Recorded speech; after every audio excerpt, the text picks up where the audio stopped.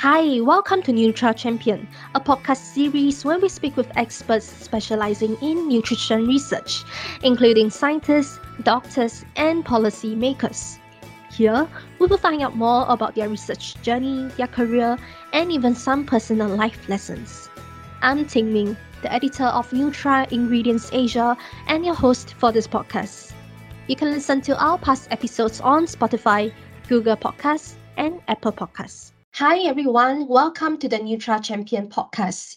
In the second episode of this year, we have with us Dr. R. Ananthan, scientist from the Indian Council of Medical Research, National Institute of Nutrition, in short, ICMR-NIN. Dr. Ananthan has been specializing in food chemistry and nutrient analysis since 2004, which is coming to 20 years next year. And the study of millets has been one of his key research priorities. So, in fact, his study published in the scientific journal Sustainability was one of the top 10 most read science and nutrition research stories on Nutra Ingredients Asia last year. The review highlighted that the consumption of millets has shown to reduce total cholesterol and lower body mass index, or the BMI, as compared to other food staples such as rice, wheat, and quinoa. So today we have Dr. Ananthan with us to tell us more about his research in millets' nutritional properties and his upcoming research. Hi, Dr. Ananthan. Thank you for joining me on Nutra Champion. So, how has the start of 2023 been like for you? Good morning, Ms. Tingwin, and happy to meet you. And thank you for this opportunity. As you introduced me, I'm working in the ICMR, National Institute of Nutrition, which is based in Hyderabad, Telangana state of India. My specialization, as you said, the food chemistry. Um, so we are working in different foods, including the millets. Recently, we have published a lot of review articles as well as the research articles on the millets. And if you ask any questions, then we can continue.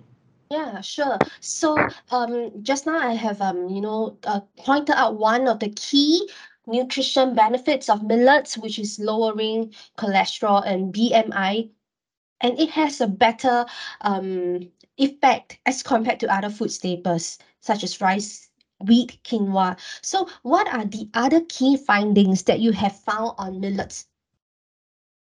See, when we talk about the millets, this millet consumption was it was it's one of the stable food 3 to 4 decades back, but unfortunately it was declined due to various reasons. Whereas on the other side, the rice and wheats consumption was increased slowly, and then even the consumption pattern has been reduced.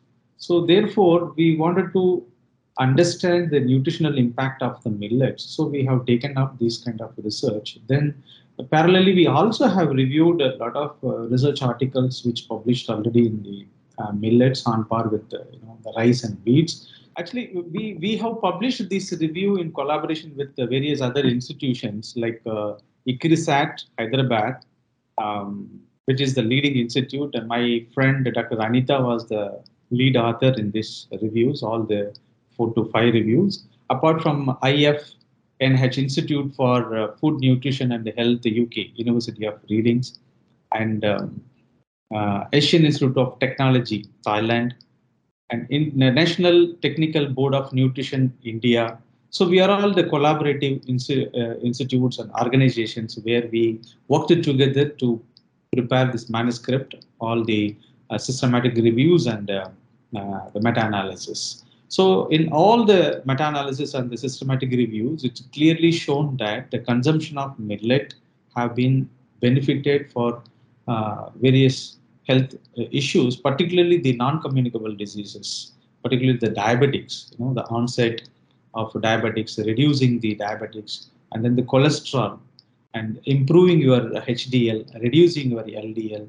So all these benefits have been reported already, and it's very clearly indicated that the consumption of millet is better than rice and wheat consumption. I see. Okay. I would like to find out, the reason behind this. What is present in millets such that it can bring about all these health benefits that are not seen in rice or wheat or quinoa? Thing actually, millets are rich in various nutrients, particularly the protein, minerals, and the vitamins are better than the rice and wheat. And obviously, when we eat the whole seeded millets, automatically your glycemic index will be less. So the GI of the millets is obviously lesser than the polished rice and wheat. So therefore, it will give more benefits towards reducing your sugar content as well as the cholesterol. Wow, I see. Okay, so now that we know that millets they have a lot of health benefits, right? What is your next step in the study of millets and communicating these findings to the public, to more people? Actually, though we have attained the production of the required amount of rice and wheats, when we look into the nutritional aspect of the rice and wheat which we are consuming right now, it's all most refined, polished rice and wheats which is having the gluten, so it will give another problem, celiac problem, all those things. So on the other side, if you look at the millets, it is really rich in various macro and micronutrients, but which we have ignored it. So that's what we wanted to take up. Luckily, now it's happy to United Nations. United Nations have declared that 2023 is International Year of Millet. To make it again mainstreaming these millets in our regular food habits. So therefore, understanding the importance of the millets, so we are all working together to bring back millet into our mainstreaming food habit. So this is involving the UN to come in so that this can be communicated on an international scale, right? All right. Exactly. Yeah, so we also know that you specialize in the food analysis, right? Food chemistry and nutrient analysis. So may I know how do you select the types of foods to analyze and study for their nutritional content and benefits? Yes, Ming. NIN, National Institute of Nutrition, ICMR, is responsible to develop a food composition table for India. Every country they will develop their own food composition, like USDA, Danish food composition table, Japan food composition table, like that. Similarly, for Indian food composition table development, our ICMR NIN is responsible. So we used to periodically develop the food composition table. And recently in 2017, we have released our latest food composition table, which consists of 550 commonly consumed foods. And in all the foods, the very comprehensive nutritive profile we have done, more than 150 chemical nutrients, the chemical constituents, which includes bioactive principles, non-nutrients altogether, which is also available in the website. Anybody can download freely at www.ifct2017.com. It's freely available. So in that also, we have selected 550 commonly consumed food we have reported. See what we have done in that particular food composition table. See, India is very diversified culturally and habitually, and then wherever you go across the country, see all these food habits will vary area to area. So therefore, in order to bring to certain the prioritized food selection, so we use the key food selection criteria, which is already developed by USDA. So the key foods are nothing but the foods which will contribute up to 75% of your intake in the country. So therefore, we used to collect the intake of different foods across the country, and that will be prioritized based on the ranking, which will contribute more than up to 75% contributed foods have been selected for the development of Indian food composition tables. So then again, the collection of foods we spread it across India. We divided our country into 6 parts: north, south, east, west, center, and the northeast. So that is called the regional compositing centers. So we identify 109 sample collection spots across India, and within that zones, that is regional compositing center, whatever we collected, we pooled together, and then we have composited the sample. That the composite samples were analyzed.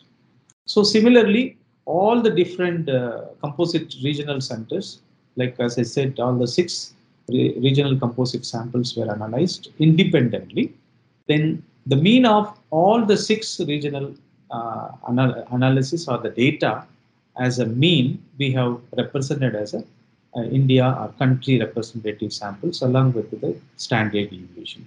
So when it comes to the sample selection for the national level sampling, we have to follow these kind of the key foods criteria.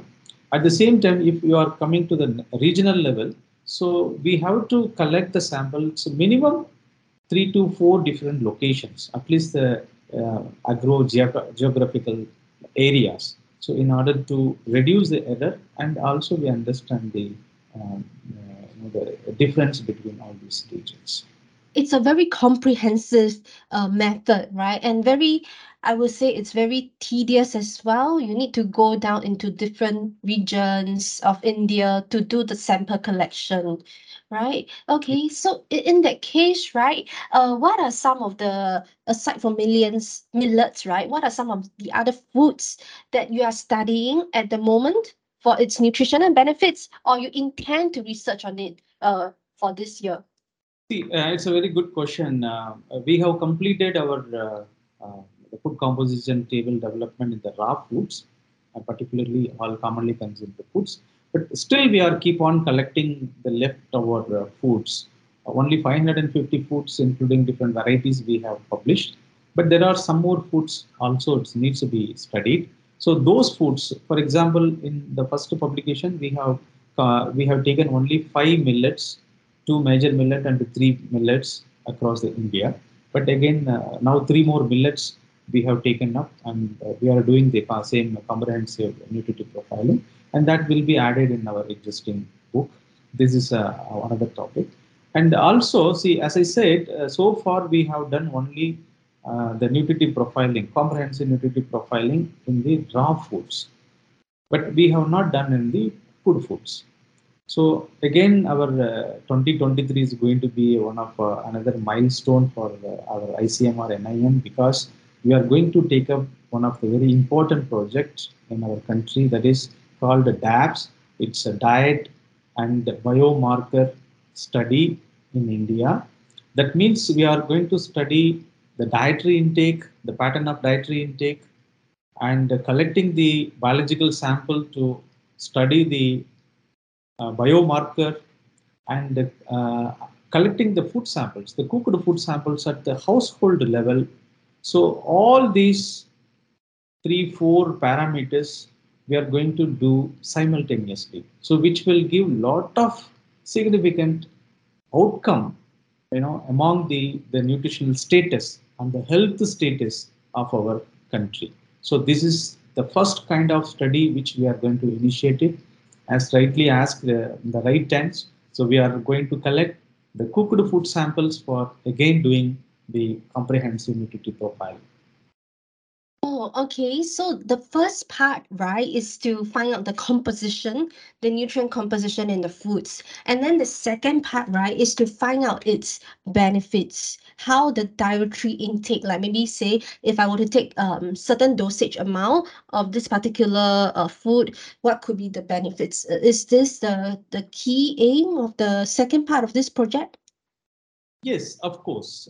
First thing we wanted to understand, based on their consumption, what is their actual status of the health benefits. Suppose if the micronutrient deficiency is there, which we will be understanding through the biomarker. When we collect the blood and analyze the iron and other micronutrients, then we will come to know the micronutrient deficiency. So we will be correlating with their intake actually. So earlier we used to calculate the dietary sources or the nutrient content of the diet sources 24-hour recall, and then based on the raw food data we used to correlate it. But now we are planning to collect actual sample which is consumed by the particular population, that will be analyzed in our laboratory. So that will give more precise result than the back calculating using the raw food database.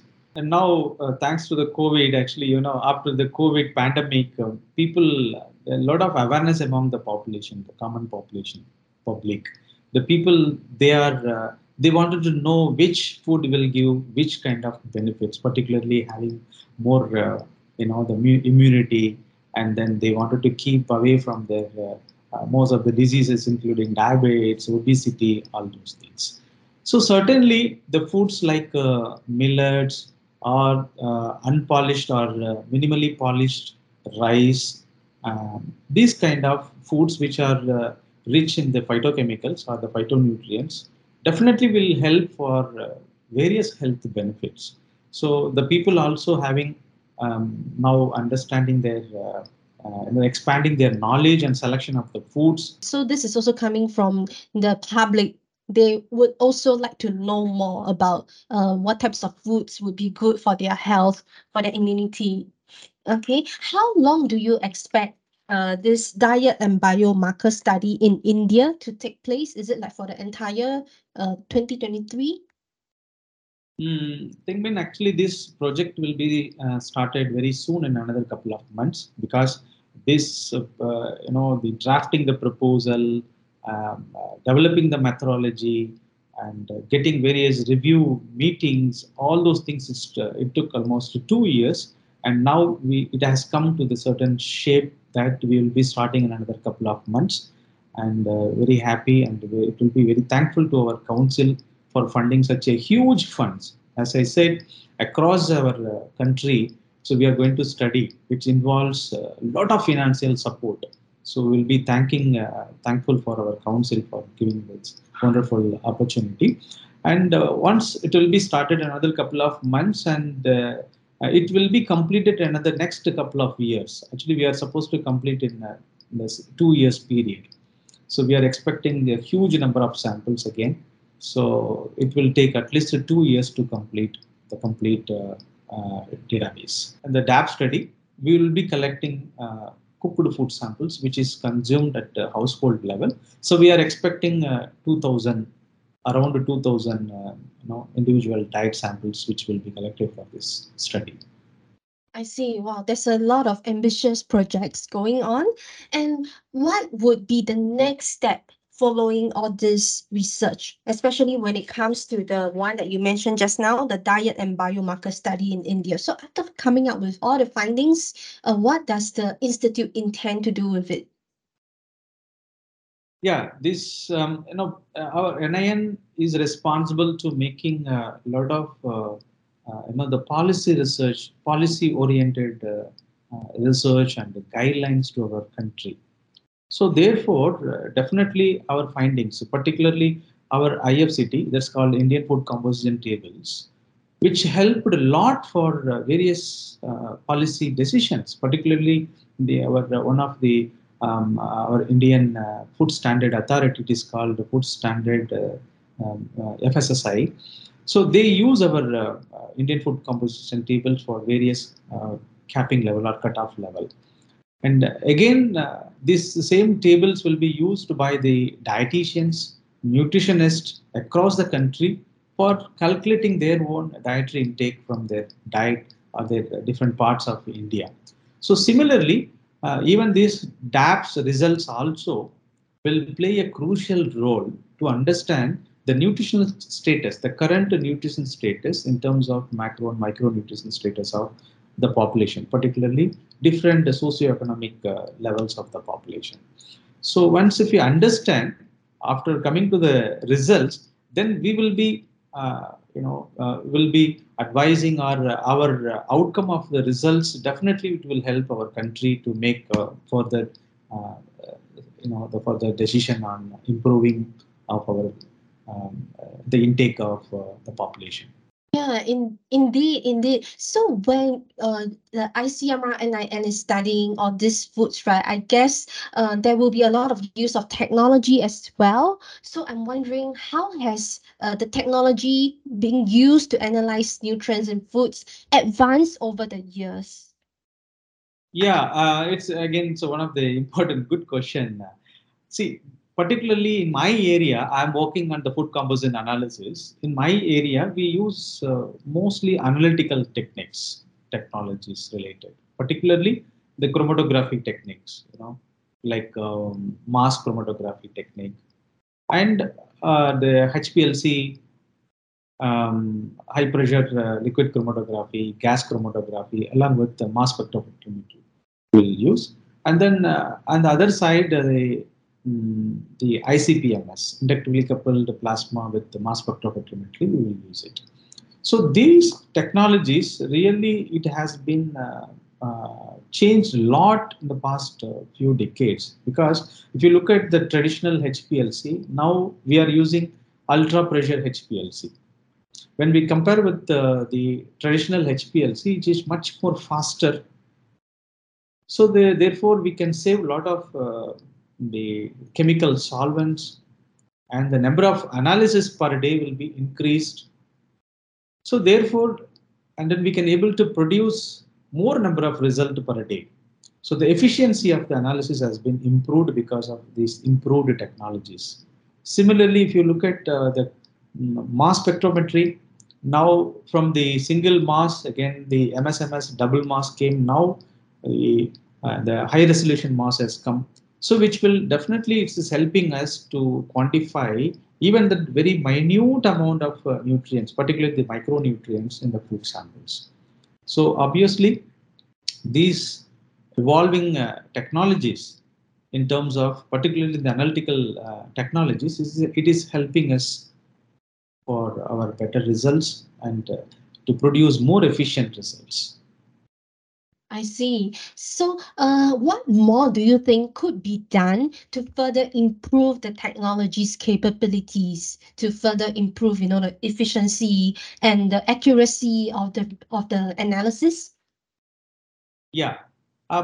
Actually, what, as per as my understanding, now, in addition to this kind of chromatographic and spectrometric principle, there are some other methods called IR, infrared related NIR methods, then XRF, X-ray fluorescence method, also have been used in regular analysis, where the same kind of matrix or same kind of samples are used in some institutes.